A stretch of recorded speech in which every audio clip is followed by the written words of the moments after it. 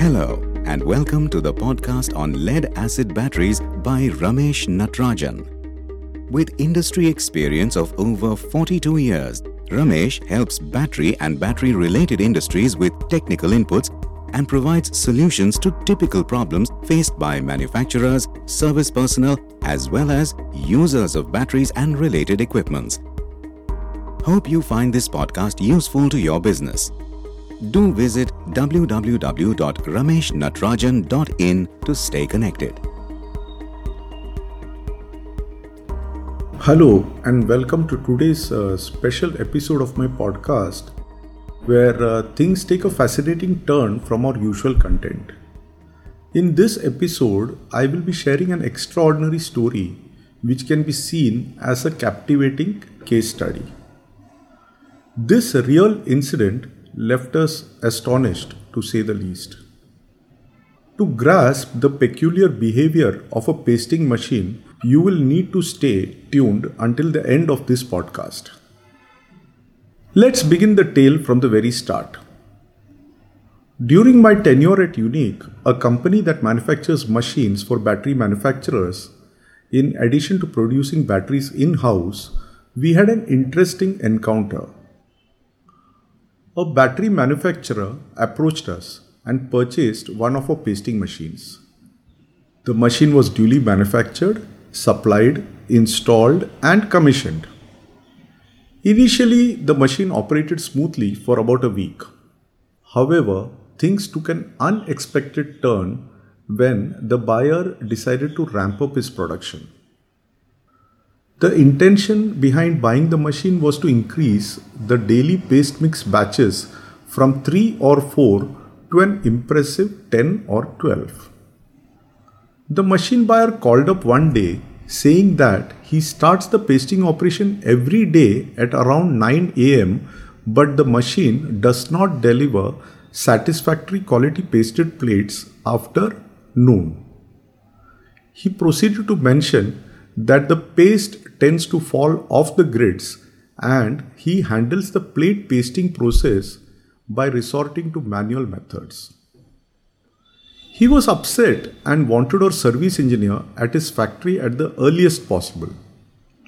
The service engineer was deputed and he too reported that this was an unbelievable but true phenomenon. The service engineer said he had never experienced such a situation in any of his earlier installations. He called for help and he wanted the senior-most worker who had assembled the machine to come over to adjust the paste pressing rollers of the feeder hopper. This person was deputed next.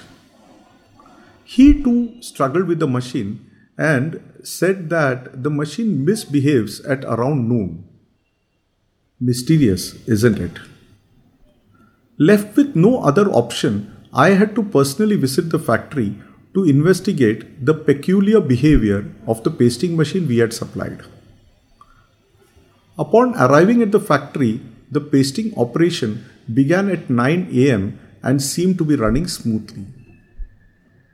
As an observer, I closely watched the various stages of paste mixing, paying particular attention to the paste composition.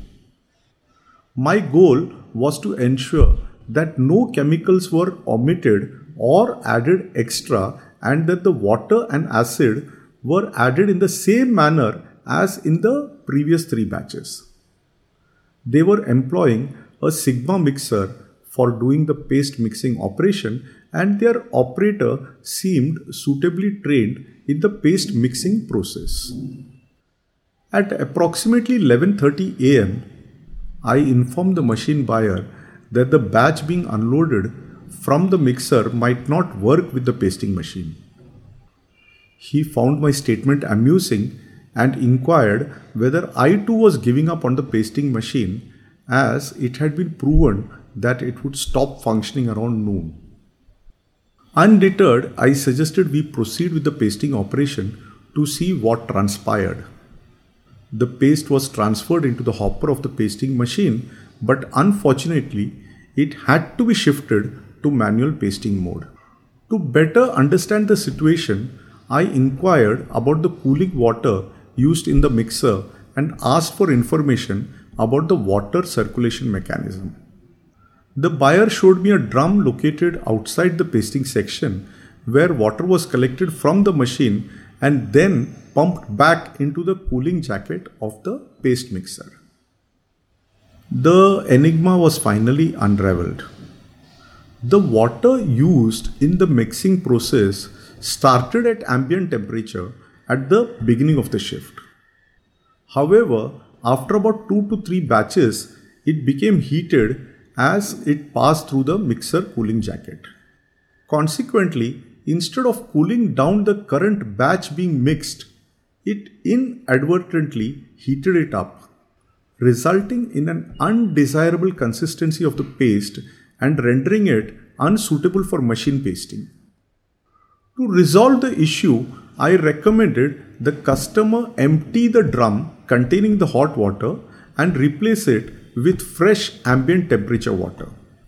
Starting the pasting machine with a newly prepared paste using this cooler water proved successful, and the next 2 batches turned out fine.